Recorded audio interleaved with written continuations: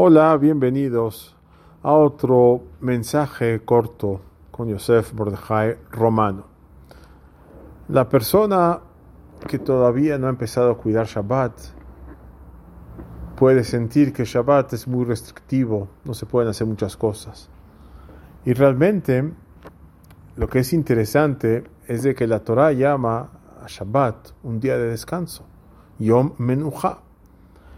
Sin embargo, si una persona vive en el 10º piso, es mucho más tranquilo subir por el elevador, por el ascensor, tocar un botón y en segundos e instantes está ya en su piso. Entonces, ¿cómo se considera Shabbat un día de descanso?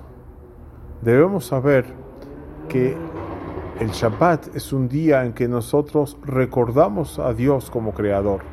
Recordamos que Él fue el creador y el 7º día dejó de trabajar.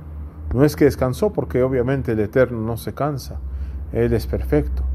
Por lo tanto, cuando dice la Torah, Vaishbot, que el Eterno dejó de trabajar, es eso, un cese al trabajo y no un descanso como nosotros lo entendemos. Ahora bien, Shabbat, ¿qué es? Es demostrar que el mundo no nos pertenece. Cuando nosotros hacemos alguna melajá, uno de los trabajos prohibidos, estamos demostrando nuestro poderío sobre el mundo, prendiendo luz, prendiendo fuego, haciendo cosas que antes no existían.